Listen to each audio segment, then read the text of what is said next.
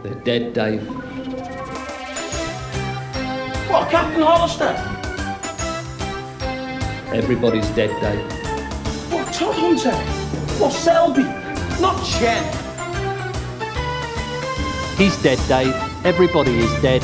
Everybody is dead, Dave. Hello, welcome to Everybody is Dead, Dave, the Red Dwarf review podcast where we're making our way through every episode of the show in order. But today, we're taking a bit of a divergent path. We are looking at a lost episode of Red Dwarf. As usual, Yes. It's myself, Phil Hawkins, the regular long-term fan of Red Dwarf that's been watching since the 90s, and Adam Martin. Yes, the relative newbie who's been watching since the start of 2021, and having a lot of fun with the show. As I always say, I'm still here. You know, you're still getting a part. If I didn't like it, I don't think we would have gotten this far. So that's a good sign. Absolutely. As I said, this is the lost episode of Red Dwarf. And what we mean by that is something that first cropped up on the Series 7 DVD when it was released in the early 2000s. And it is a script that was written for Red Dwarf, got quite far, got to the re-scripting stage, but then was dropped for budgetary reasons. And I can, after having watched it, I can see why. There's a lot going on. There's a lot of extras. Yeah. There would have been a lot of costume work involved in this. And a lot of other characters beside our main people. So it's called Identity Within. It was written by John McKay.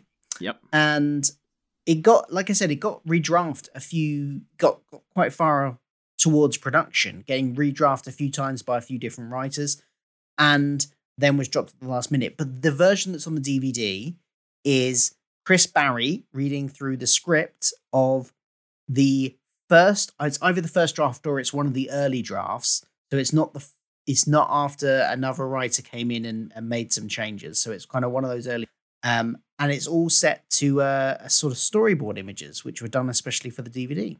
So this is a very cat-centric episode. Which made me sad in a way, because we've often said on this show, haven't we? Well, so far anyway, through the first 7 series, that Cat hasn't really... I don't think he's had a really, where he's like the main focus. We've always said he's sort of relegated to the one with the quippy, derogatory one-liners about other characters and stuff. So, yeah, I mean, we'll talk about it as we go through. But yeah, I was a bit bummed out afterwards. I was like, oh man, like the one time Cat gets an episode and it never made it. I know, because he's kind of like one of the closest episodes we got to being about Cat was quite early on, where they had the whole cat religion discussion. But even that, it was more about Lister in that episode. So It feels a real shame to have missed out on this sort of very cat-centric episode. And arguably, we didn't get another cat-centric episode until last year's the Promised Land. So yes, which there we go. we'll eventually get to in at some point in the not too distant future. We will. So this episode starts with Cat being ill. Yes.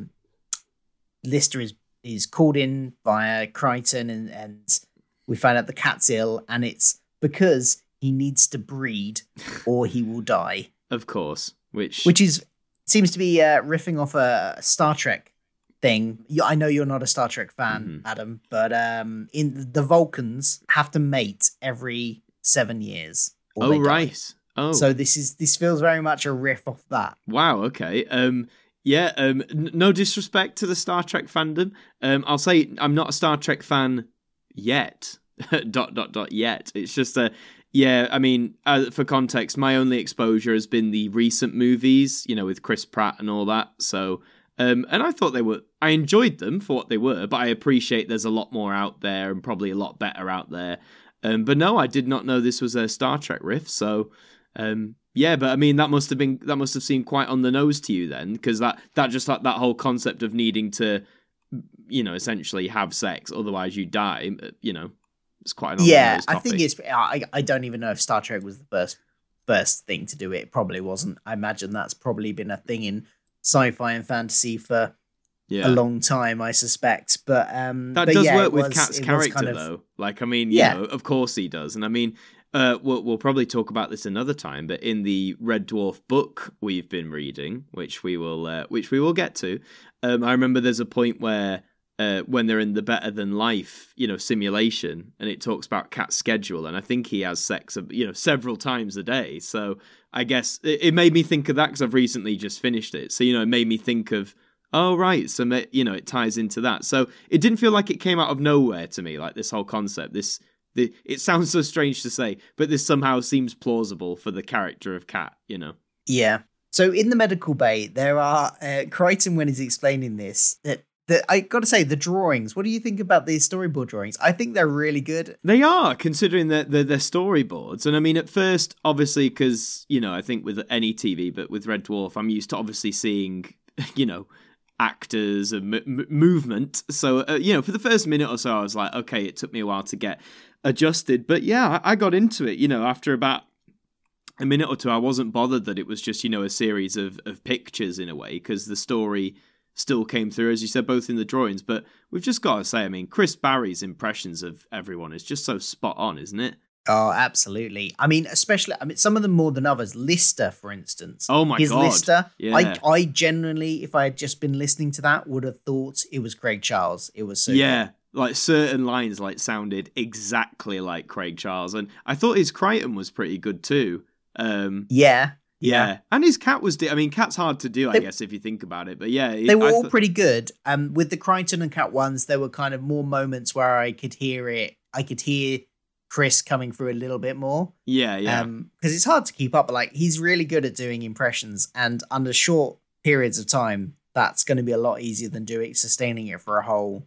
Oh, for sure. Thing. Because, of course, he did the narration for the audiobooks. For the book we're in the middle of reading, in fact, as well. So he's very much used to doing this, and we've seen it in the show as well before, him mimicking the others and doing their voices.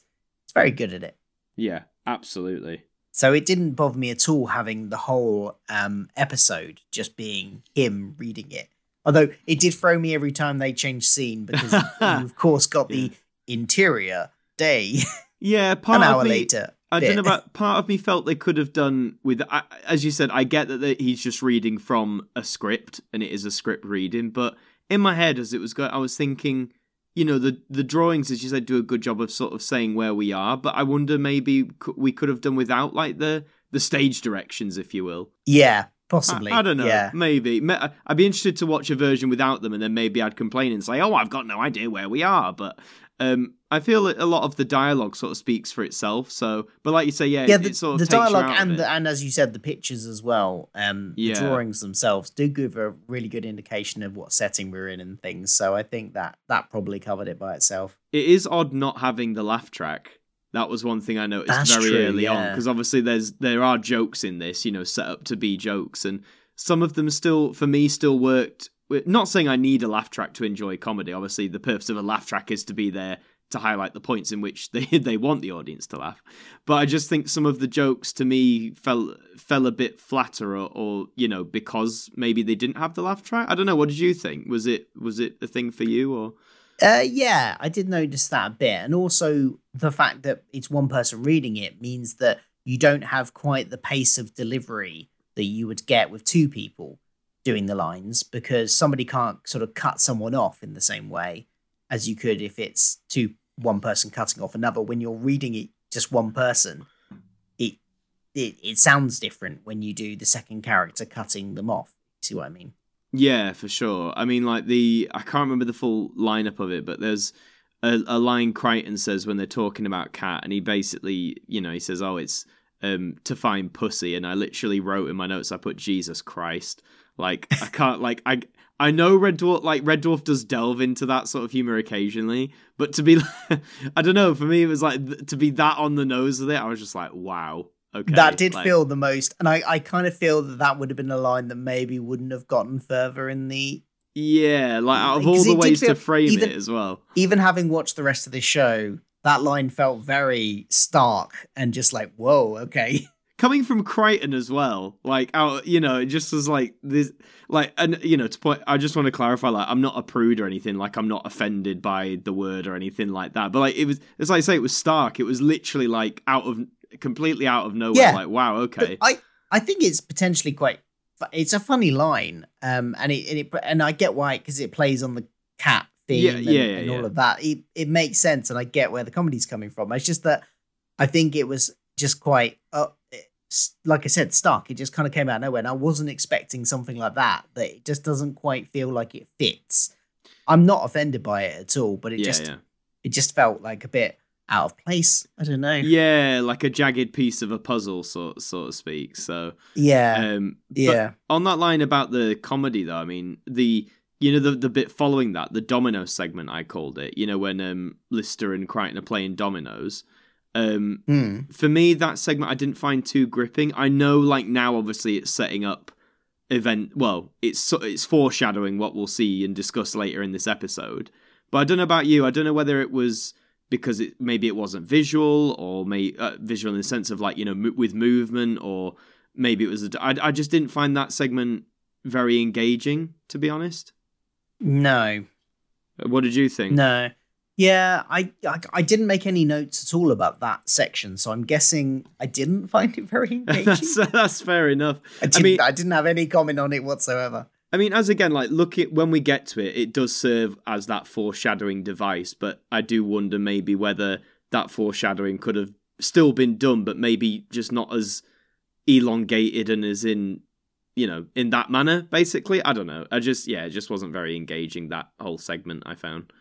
Yeah. What did you think about the Crichton drones, the little nano drone things that have his head? See, in that pictures? was one thing where I would have loved to have like seen it. There were many moments in this episode where I wrote like I would have loved to have seen this like on screen for real, because being this was meant to be in Series 7, so in 1997, I just wanted to see how they would have realized that, you know, that effect. Yeah, because in the drawing, it's kind of it's a miniature version of his head. Yes. That is on some kind of propellers. Yeah, it's just a head with a propeller on the back, basically. Head with a propeller, and it speaks with a high-pitched voice because it's a mini Crichton head. Yeah, so I'm like, would that have been done like practically, or would it be CGI, or, you know? So yeah, that was one of many moments in this story where I was like, oh, I wish we had this realized in a way. Yeah. So they need to find a female cat for Cat to mate with, and that's where the find pussy line comes in. Yes, that's it. And that they detect one in Gelf territory.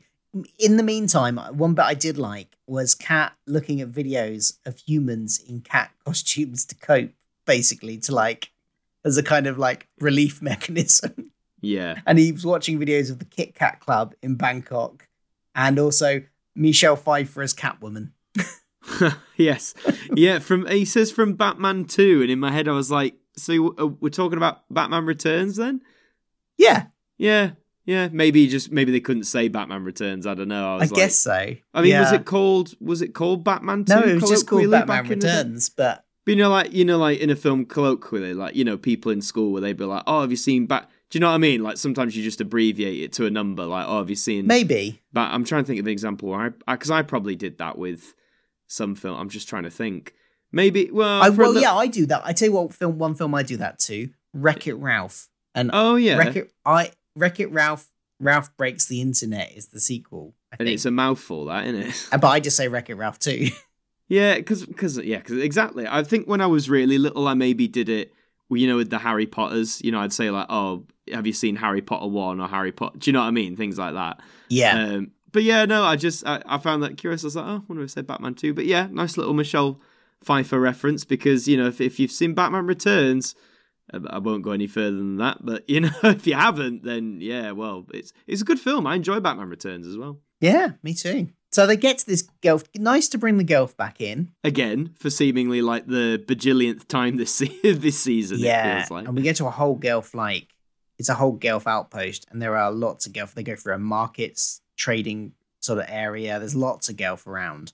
And I can see this is why that both the sets and also the Gelf costumes must have added to the potential budget of this. And that's probably why it never got made. Because location filming and all the sets they would have had to build and stuff. Yeah, I was going to say, like, the fact it's outdoors as well, you can't even get away with just doing it in a studio. Like, you would have had to... Unless, that's, again, though, curious. Like, if this had gone ahead, maybe... You know, I guess they maybe could have adapted it so that the whole thing was like indoors somehow for that reason. But Yeah, no, as you say, lots of costumes, lots of sets, lots of... this episode really... In fact, no, I'm going to save that till the end, I've decided, because it's basically my summation of it all, but I'll save that for later. Okay. I did notice when we do get on the planet, Crichton mentions about their 3 layers of teeth and what they do, and how one row is specifically to get the cellophane off of VHS videos. VHS tapes. So yeah, that lends to our theory, Phil. VHS does survive into the whatever century this is. Where it makes a comeback, obviously, much like vinyl has done these days. At some point in the 23rd century, VHS will make a comeback. Bring back the triangle VHS, you cowards. Bring it back. They all have to pretend to be merchants, and they all wear like random things on their chests. So Rimmer, I think, has a pot and pan type thing.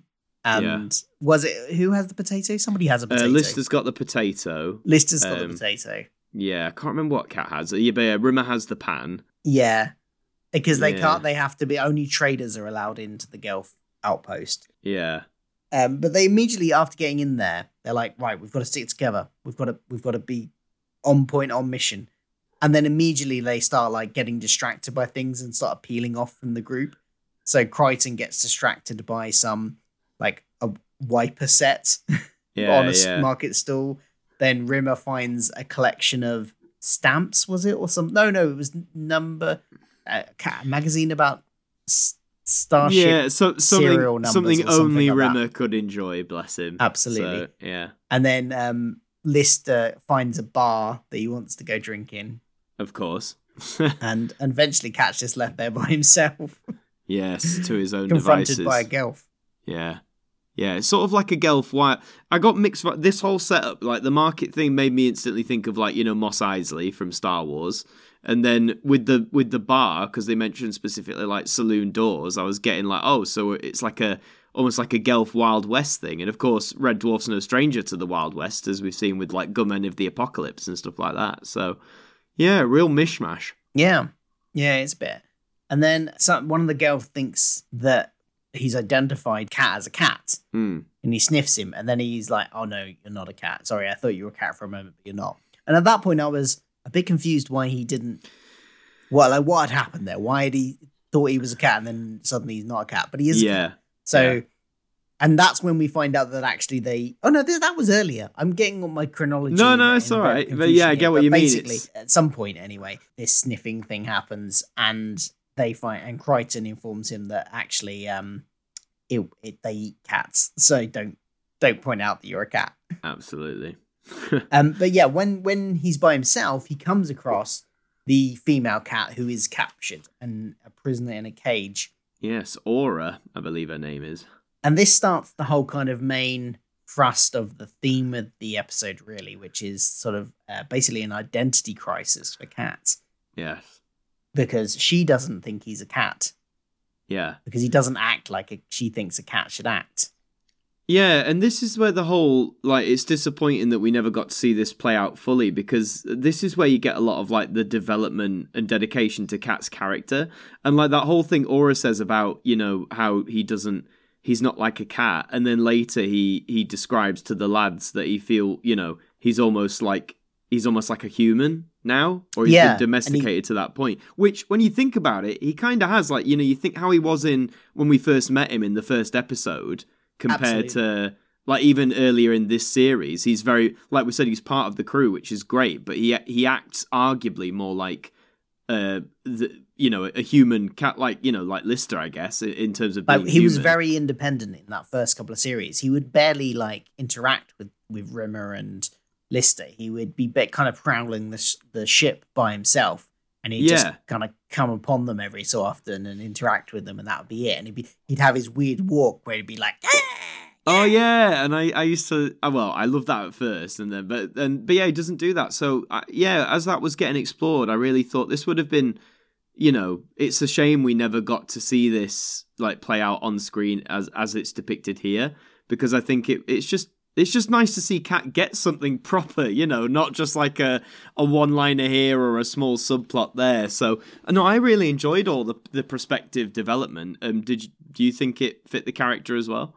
Yeah, absolutely. And like we were saying, it absolutely works with what we've seen from the cat over the last 7 series, because he has had that journey where he's gotten more and more like a sort of regular crew member. He still has his quirks, he still has his fashion sense and all that sort of stuff, but he's some of the eccentricities that he had earlier on, he doesn't have anymore. He does seem a little bit less cat-like as the series goes on, and I like that this addressed that. That was really nice. Yeah, and I like how as well when he then goes back to Red Dwarf and, he's almost before he's going on his cat commando mission, he has the bazookoid and the lads are like, whoa, what you doing? And that whole spiel where he explains how he's, not like a cat anymore, I think they do a great job they still get the comedy in, like about the whole he can't leap or anything like that. But it's nice that Cat's angry at them and having a go at them for something that isn't just really trivial. Because when he's done that in the past, it's often been about, why can't I take my, entire wardrobe somewhere? Or why, really just mundane, but, comedy setup stuff. Whereas here, there is still the jokes, but there's more weight to it, I think, based on what we've just said. I did like the commando mission he goes on. That was really good. Yes, complete with Mission Impossible music, as pointed out in the stage directions. So, yeah. And he's like doing rolls, he's got his gun, and then he falls down a hole. Yep. I found it quite funny that then just like a Gelf comes along and just sort of helps him up. Yeah, that's a great, a great gag that would have been even funnier had the episode been made. And that whole MI thing, like, I guess 1997, Mission Impossible was around then, like the Tom Cruise films. That was that time, wasn't it? Like the mid to late 90s when the first few... Yeah, I think the first one might have come out by then. Yeah, that makes sense. Leaning into that little pop culture. I mean, they're still coming out now. We're on what? Mission Impossible 7? I don't know. Yeah. There's a lot of them. It's amazing. They've been going so long, those Mission Impossible films. And they don't make them quite as frequently as, say, the Fast and Furious movies, which is the other long-running franchise that gets movie after movie after movie. What is that on number 9 now? That's had 9, Jesus. I think.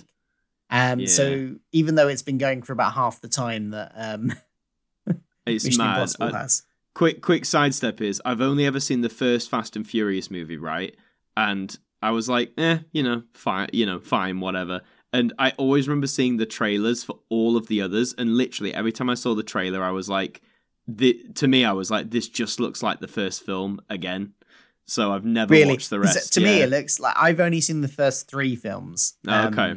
So I've seen Fast and Furious, Too Fast, Too Furious, and Fast and Furious Tokyo Drift. All these we're going on the right tangent here, but let's stick with it.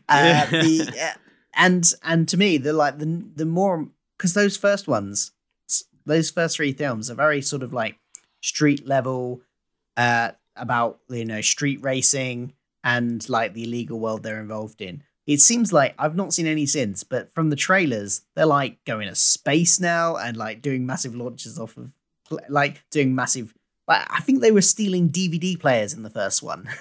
that was the crime, and now they're like doing international espionage. It's ridiculous. Yeah, that's the problem, isn't it? Because like you say, you start street, and then obviously you can only do that for so long. So then you think, right, well, where do we go now? Oh, we've got to go bigger. And then it's now they're to the point where they're just getting, bigger, like you say, to the point of ridiculousness. And I think it's that, again, sorry folks, mega tangent, we'll get back on it. But it reminds me, the Call of Duty franchise of video games? I used to play them a lot. And again, they started small. It was World War II. And then they did, we're doing modern warfare. So it's in the modern day. Okay, cool. But now it's like, people love that. So now what do we do? And then eventually it's like, now we're in space. And now we're in the future. And now we're like portal hop into, like you're saying, it gets too ridiculous. And then they have to bring it back down to earth. So I imagine, it wouldn't surprise me if we get to like Fast and Furious 10 or something. And then it's like, we're like Fast and Furious back to the streets or something like that. But yeah. Well, at least the boys from the Dwarf don't do anything like that. No, they don't. They stay grounded. They stay, relative. I mean, this season has gotten a bit more cinematic, admittedly, but they're doing their same old stuff. Really. They're doing their shtick, yeah. Yeah. But Cat's commando plan doesn't really, as you say, go how he wants to. After being rescued by the Gelth, he can't get through the bars.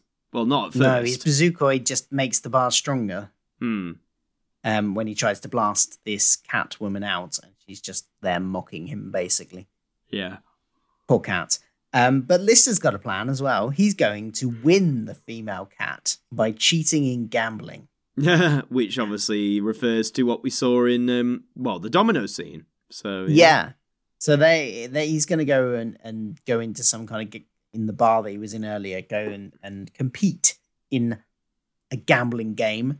And they bet, the currency there seems to be mushy peas.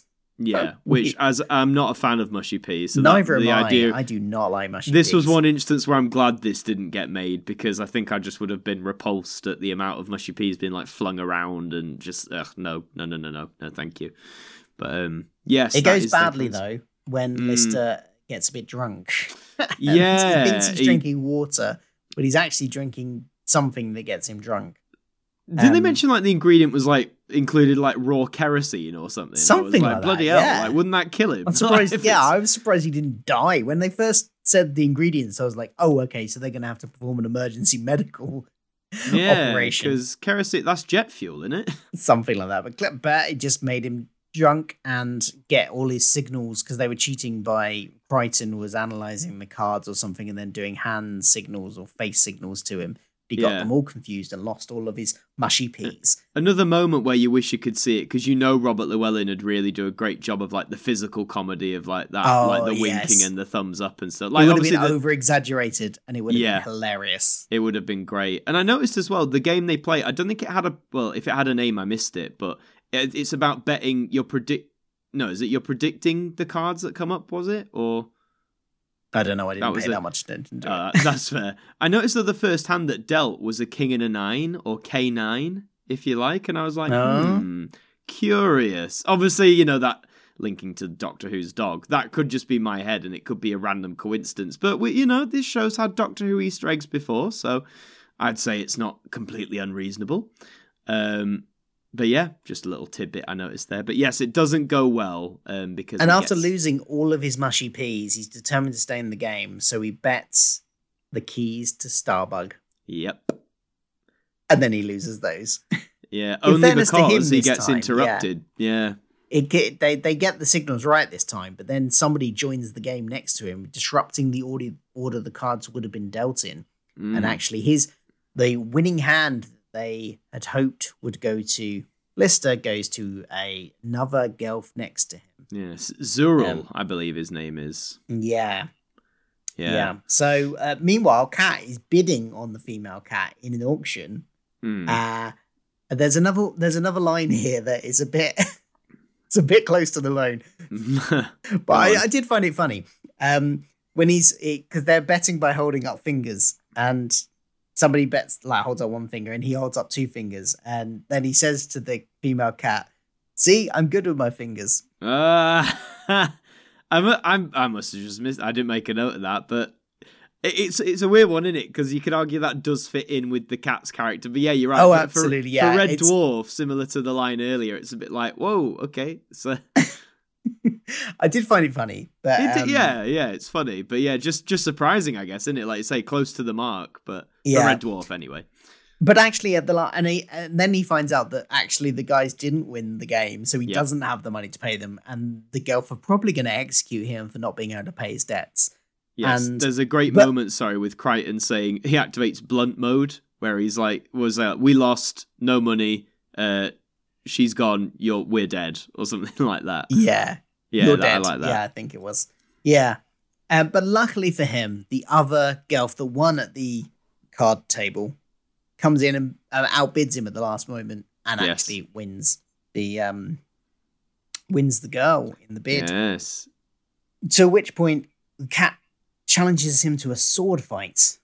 Yeah, which should be said that the Gelf, this particular tribe of Gelf, Crichton has said early on in the episode, are particularly good swordsmen. Yes, but I like that from Cat though, because often when it's come to like combat in the past or facing things down, he's one of those where he's been presented as he'll like talk a good bravado, but then when it counts, he'll act really cowardly. So it was nice to see here that he talks the talk, but then he's also willing to walk the walk, as it were. And I think part of that is that he wants to show off to the female cats, and he's he's been wounded by her accusations of that he is not cat enough to be a Yeah. cat, and therefore he wants to prove her wrong. So he does the challenge and challenges the Gelf to a fight. Yeah, which doesn't go in his favour at first, but then he rekindles his instinct, isn't it? He finds his instinct again. Yeah, and I think that would have been an interesting scene to see it play out in live action. Obviously, with the drawings, we get a few like indications of what stances they might have had, but you don't really get the full feel of it with a storyboard. But he does, for sure. yeah. He gets the upper hand and is kind of got the Gelf on the floor, and then the Gelf deactivates something on their belt, and it turns out that was just some kind of holographic disguise, and it's actually a male cat, another male cat. The other cats, the female cat's sort of commanding officer from wherever she was from. Yes. And then, like, I don't know if you saw this guy. Like, it seemed to come out of nowhere. Yeah. Cat still stabs him. Yeah, he lobs the sword at him, and the storyboard actually shows the sword going through him, which, I mean, if they'd have shown that on... I mean, I know Red Dwarf aired after the Watershed, so they probably could have got away with it, but again, that just... We've had, obviously, people die, but to have, like, an out-and-out stabbing like that, I don't know, is that a Red Dwarf thing? Does that feel like Red Dwarf? I mean, what do you think? Does, like, an out-and-out stabbing Yeah, like you know that? what? I wouldn't have... maybe... I think if they had filmed it, they probably would have cut so that we didn't see the blade necessarily go through. Right, just cut to him being on the floor or something. Sort of, Yeah. we would have seen their face, I think. Right, I suspect it would have cut to their face and then like kind of slightly keel over it in the kind of way that people do when they're stabbed. Oh, or yes, they yeah. do in film and TV at least. So I think that's probably how they would have done it. So in the story, the same thing would have happened, but what we see might have been different to these storyboards. I suspect, for sure. But there's a line in there about a jealousy and so initially I was thinking, oh, has the cat just killed him to kind of like assert his dominance in a cat type way and try and win the woman that way? I was like, okay, I don't know how I feel about the cat doing cold-blooded murder for that reason. Yeah, it's a weird one because, again, looking at Cat and also having, again, I know we haven't shared it with the audience yet, but having read the book that we've been going through and what that describes Cat as in some situations, I can sort of see it, if that makes sense. Yeah. If it was just this one time, I think I'd see it. If it became a regular thing, I'd be like, no, okay, I don't think this is really a Cat's thing. But no, it didn't jar with me that much, if you get me. Like when it happened. Yeah. It came out of nowhere, but I wasn't like, ooh, I'm not too sure about that. But then to soften the blow slightly, the cat says that basically this other cat is bound to be the guy that betrayed the female cat squadron to the Gelf in the first place. So somehow that kind of makes it okay Just- because then he was the bad guy. I don't, He doesn't provide any evidence to back that up. He's just like, yeah, Just it instinct. was this guy. it's Just bound to be instinct. him. That's how you get away with. In fact, no, I'm not going to say that. But that's how you get away with cold-blooded murder. But yeah, no, it does. They just sort of, it's that red dwarfism, isn't it? Something happens, they've got to round it off. They'll say something, but surprisingly, that's for me. I thought, okay, that's the end then, But there is a little bit more as well. Lister has one of his contemplative moments. If you like. Obviously the cat gets the girl, and they course. kiss. In a very James Bond, I think it's The Spy Who Loved Me, where they sail off into not the sunset, but the starscape in an escape pod. Yeah, and Lister thinks they're leaving for good together. Yeah, and he has that little moment where he's sort of saying, how he wants to tell all his mates basically how he feels about them in a positive way. But then Rimmer kind of, poo-poos all that. What does he say to Rimmer? He's like, you're the exception to the rule. Well, it kind of like, it does kind of start to sound like he's about to tell Rimmer that he means a lot to him. Yeah, it's almost going there. And then Rimmer is the one that kind of cuts that off and says something that then makes Lister go, oh, never mind, basically. Yeah. And I did quite like that. And I liked the moment between because they are friends by this point, really. Absolutely. And it's just kind of unsaid, and they they insult each other, but by this point in the show, they are friends, and that's shown in the other episodes which we've already watched now. Episodes where Rimmer leaves and then he has a dream about him later, and all those sort of things. I like this little moment. Yeah, it starts off as a moment with Lister sort of being sad about Kat, but actually then it turns into a Lister and Rimmer moment. Absolutely, and it's we've described before how we like those moments when it is just those two, whether it's played completely straight or whether it's played straight then with the comedy punchline. And again, this is another moment where I wish we could have seen it for real, but alas. But like you said, Lister thinks Kat's gone forever, but that is not the case because he's back. What is it? 20 minutes? Was it 20 minutes later or 2 hours later? Something like that. Which Crichton points out. Well, that was very long. You must have really loved to have such a long relationship with her. Yes, which is obviously just a joke on the cats, on the fact that cats just like roam free and don't stick with their people they have babies with, and no, they just do what they want. Yeah. 20 minutes is a seriously long-term relationship. Right. For him it is, yeah. But the positive is he discovers that he's, I guess, got his cat-like abilities back or his instinct back. Yeah. Because he leaps straight on the roof. And then the episode ends. And that is the end of the episode. Yeah. What were your summary thoughts on this then, Phil, having seen it now? I think this would have made a really good episode, and I'm really disappointed we didn't get to see it in live action. It basically when they cancelled this episode and they needed a new episode, because this got changed in the writing process, as I said, later on by another writer, and at that point it also replaced, because by that point they had other scripts further developed for this season, so they knew that Rimmer was leaving, so they replaced Rimmer with Kachansky in the later version as well. I was going to say that, yeah, because obviously in the version that any audiences will find on the DVD or Blu-ray, Kachansky isn't in it, which might seem odd if you're watching this in tandem with Series 7, but as you just pointed out there, this was an early draft, I guess, before they decided or knew that was going to happen. Yeah, and then beyond that, they dropped this completely and replaced it with the episode that was Duck Soup, which... Yeah, I think I remember, if I recall, when we watched it, was not one of our favorite episodes of the series. No, and to be honest, like my overall thing on it, I kind of wish this was made instead of Duck Soup, really. And considering I'm saying that, having only seen a storyboard script read through of it, I think that says something about Duck Soup, sadly. But I think, again, with credit to Duck Soup, I think we mentioned there that obviously since it was like a last-minute replacement, you can kind of tell it's been, drawn up on the budget, and maybe, not last minute, but, maybe it was one of the last to be finalised or whatever. But no, I wish we had this, mainly for the reasons we said about, like, it gives good development for Kat, development we haven't really seen before so far, chronologically. So it's a shame it's almost like one chance in the sun got dashed. And I feel the way this was going really lends to the movie feel as well that they were going for with Series 7. Like you said, with the multiple locations, all the different side characters, the like the commando cat stuff, the betting scene. Do you know what I mean? That all these things that like similar episodes like Tika to Ride and Stoke Me a Clipper.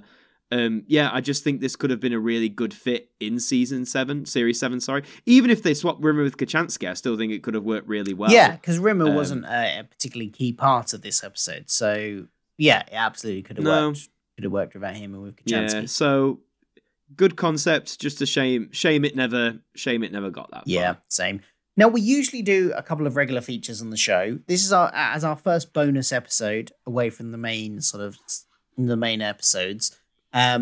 We can see if they still fit, and if we can still we usually do our favorite character and our funniest moment. It's going to be with a pinch of salt, I think, this week, because obviously it wasn't presented to us as an episode. It's a storyboard with narration, so the humor kind of hits differently. But if you had to pick a favorite character in this one, who would it be? I'd have to give it to Kat. Honestly. Yeah, same. Definitely. Even though it's just Chris Barry doing the rather than Danny John Jules, just for that reason of the development and some of the stuff he got, particularly, as I said, that scene where he sort of faces the other three boys from the dwarf, explain about how he feels and stuff. Yes, as I said, there's comedy bits in it, but it was just a really good moment for Kat, I think, and it's just a shame we never got to see it. So yeah, I'm gonna give it to Kat. Personally. Yeah, what about I yourself? think the same. Definitely Kat. It would have been really nice to have this as a bit of development for him.